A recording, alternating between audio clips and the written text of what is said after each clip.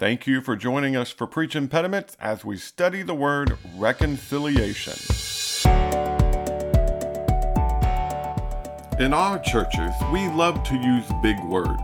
We obfuscate our pedagogy through superfluous grandiloquence, manifesting hubris instead of demureness. See what I mean? Inconceivable. While I might have a speech impediment, I certainly do not want to have a preach impediment. These get in the way of God's message reaching our hearts and minds. Let's dig through those big words and learn something incredible. Before we get started in today's topic, let me remind you to go and check out EdenHollow.com. This is a company I started to start publishing some Bible study guides and spiritual books, but we're starting to branch out into some fiction and even talking to some other authors. We'd love to have you check out what's going on at EdenHollow.com. Now let's jump into today's episode. Welcome to Preach Impediments. I am excited to share Jared Hagan with you today. He is a preacher at the Northside Church in Colorado Springs, and he is just a fantastic student of the Bible. He and his wife Bonnie have been there for 25 years, so very obviously they are good at building relationships with people to be able to serve a congregation for that long and to be able to continue to have great relationships with the congregation where they're serving. So he and I are going to be discussing a very relationship type word, the word reconciliation. Let's dig in. We have decided to talk about the idea of reconciliation and what the Bible teaches about reconciliation. But before we do that, we need to give a good definition. So how would you, in pretty simple terms, define reconciliation? So if I were to define reconciliation, the simplest way is just getting back together. I think this is a great word to look and to try to simplify. I looked on Google. I was just like, how are people using reconciliation today? The first page was nothing but defining it. That's how we use it. We use it to define it. Yeah. Until I got down about halfway and there was a gossip page. And it was about a particular actor saying, we're not going to get back together. And that's really what it is reconciliation is about getting back together. It's about restoring a relationship. You can see this in multiple examples in the Bible. In Acts chapter 7, verse 26, it's Moses, and he's got two Hebrews fighting with one another. And it says he wants to reconcile them and says, why are you fighting? He wants to take them from a fighting relationship to a restored brotherly relationship. In 1 Corinthians 7, it's about an option that a woman has, that if she has left her husband, she either needs to stay unmarried or she can be reconciled. She can go back to a married and hopefully better relationship with her spouse. So really, that's what we're looking at. It's a term that's saying we can have a restored relationship with God. We can get back together with Him. Well, I think probably, at least in everyday language, that's one of the only contexts we use this word would be in marriage or in the restoring of a broken marriage. We talk about two parties being reconciled. That's the way we use this term. And I like how you point out, so does the Bible. Like it's really not a special word. It's just a normal word to mean bringing two broken parts of a relationship back into a whole relationship. So what are all the ways that the Bible would use this? Like, what type of relationships do you find needing reconciliation in Scripture? So the Bible doesn't use it all that often. If we go back to the Old Testament and allow ourselves to use the Septuagint a little bit to kind of use similar words to know we're talking about the same thing.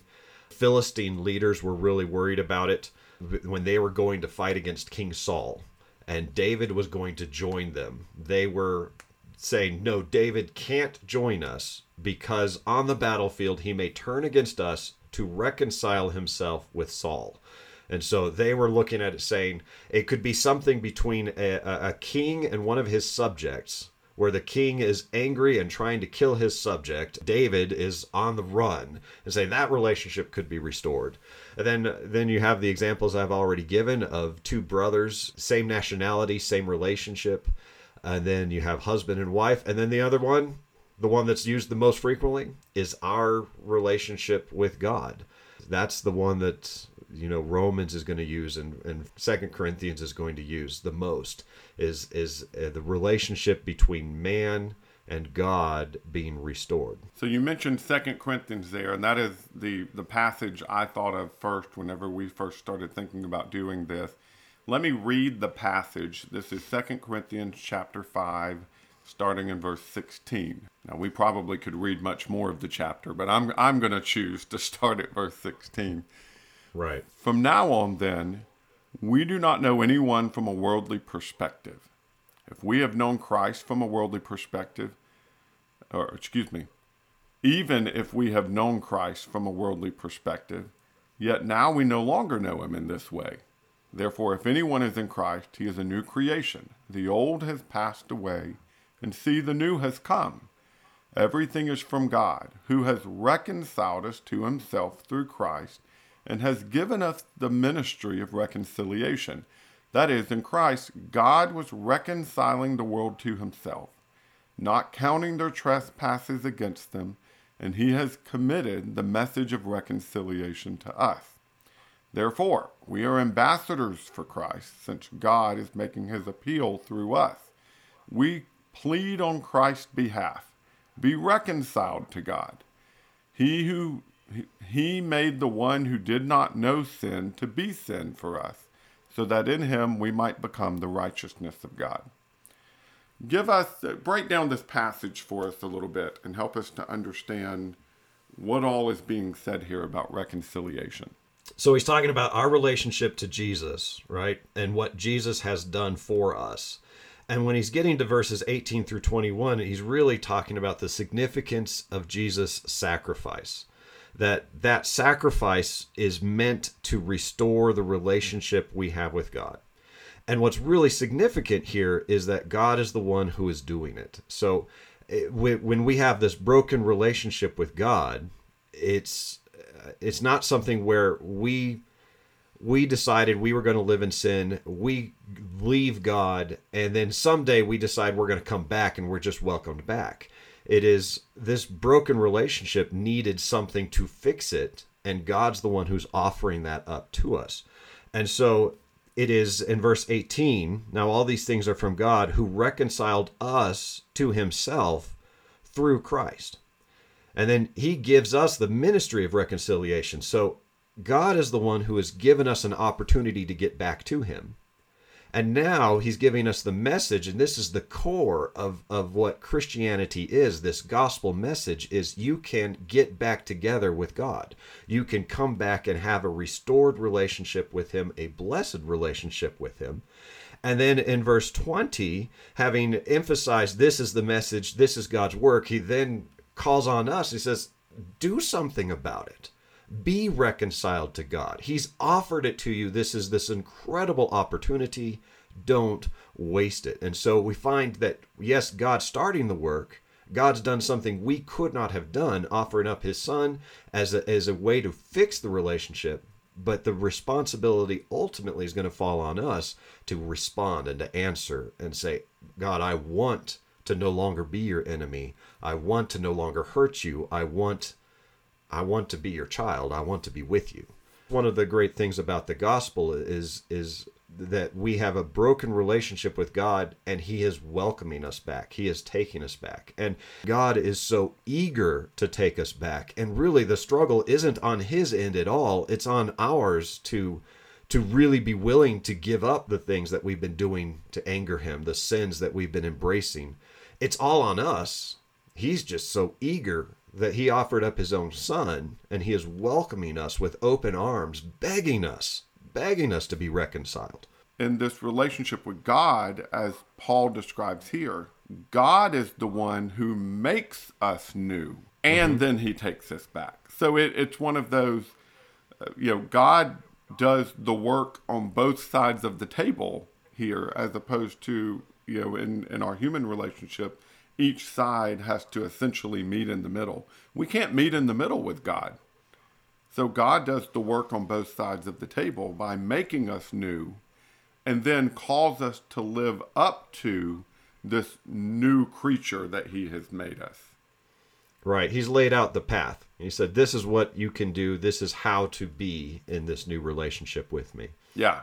And again, that's where I think it makes the message of reconciliation and the ministry of reconciliation all the more exciting. Because could you imagine if our job was to go out into the world and say, hey, if you can live perfectly, you can go to heaven. How's that going to go? Yeah, that's how many people see it, right? Yeah. Yeah, I want to add to it that there are a lot of different terms that are used for salvation, and I bet you're going to do a lot of them on this podcast because they need defining, they need simplifying so people can understand them. There are a few that I don't know if it's the best terminology, but I refer to them as romantic terms for salvation because they're about love, they're about relationship. So many of the terms are about me. They're a self-focus, not in a bad way. It's not bad. They're still terms for salvation, but to be saved means to be made well or healthy, right, or whole. To be justified is to be right. But reconciliation and adoption are these two terms that are romantic terms for salvation because they're about love, they're about relationship. And if we don't get that concept, it taints the way we view heaven. We view heaven as I was made pure, I was made holy, and now I belong, and I'm going to go up and I'm going to have a golf course all to myself, and I will go golfing or I will go fishing, and it's all about me. But the real message of the gospel is it's about a restoration of a relationship. It's a ministry of reconciliation. It's about us. It's about me being restored to God. And now heaven isn't just, well, I'm good enough to be in a great place. It's about I get to go be with my Father. I get to go be with the Creator. And so then you see in Revelation where it's I get to see his face. He's going to wipe away every tear. I'm not going to need a temple because he will be there. There will be no night because he will be there. And so that's one of the great things about the reconciliation message, and it's really important, is because it's really about us and God, not just I'm now good enough I can be in heaven. And isn't it fascinating that most of us start coming back to God from that selfish perspective, from that recognition that I have this sin and I'm doomed, more than I'm really worried about how God feels right now. I'm really worried about my relationship with him. Most of us start there. And it's fascinating then that God is so eager and so willing to bring us back when our start back isn't from the most purest and noblest of directions or attitudes, but he has been so incredibly merciful and loving, and that's why it is such good news. This broken relationship with God, we talk about a husband and wife, where the husband is cheated. That just doesn't even begin to really describe how broken our relationship with God is. I didn't cheat against God once or twice. I didn't do it accidentally. This was intentional, rebellious, willful, for years and years and years, constant stuff.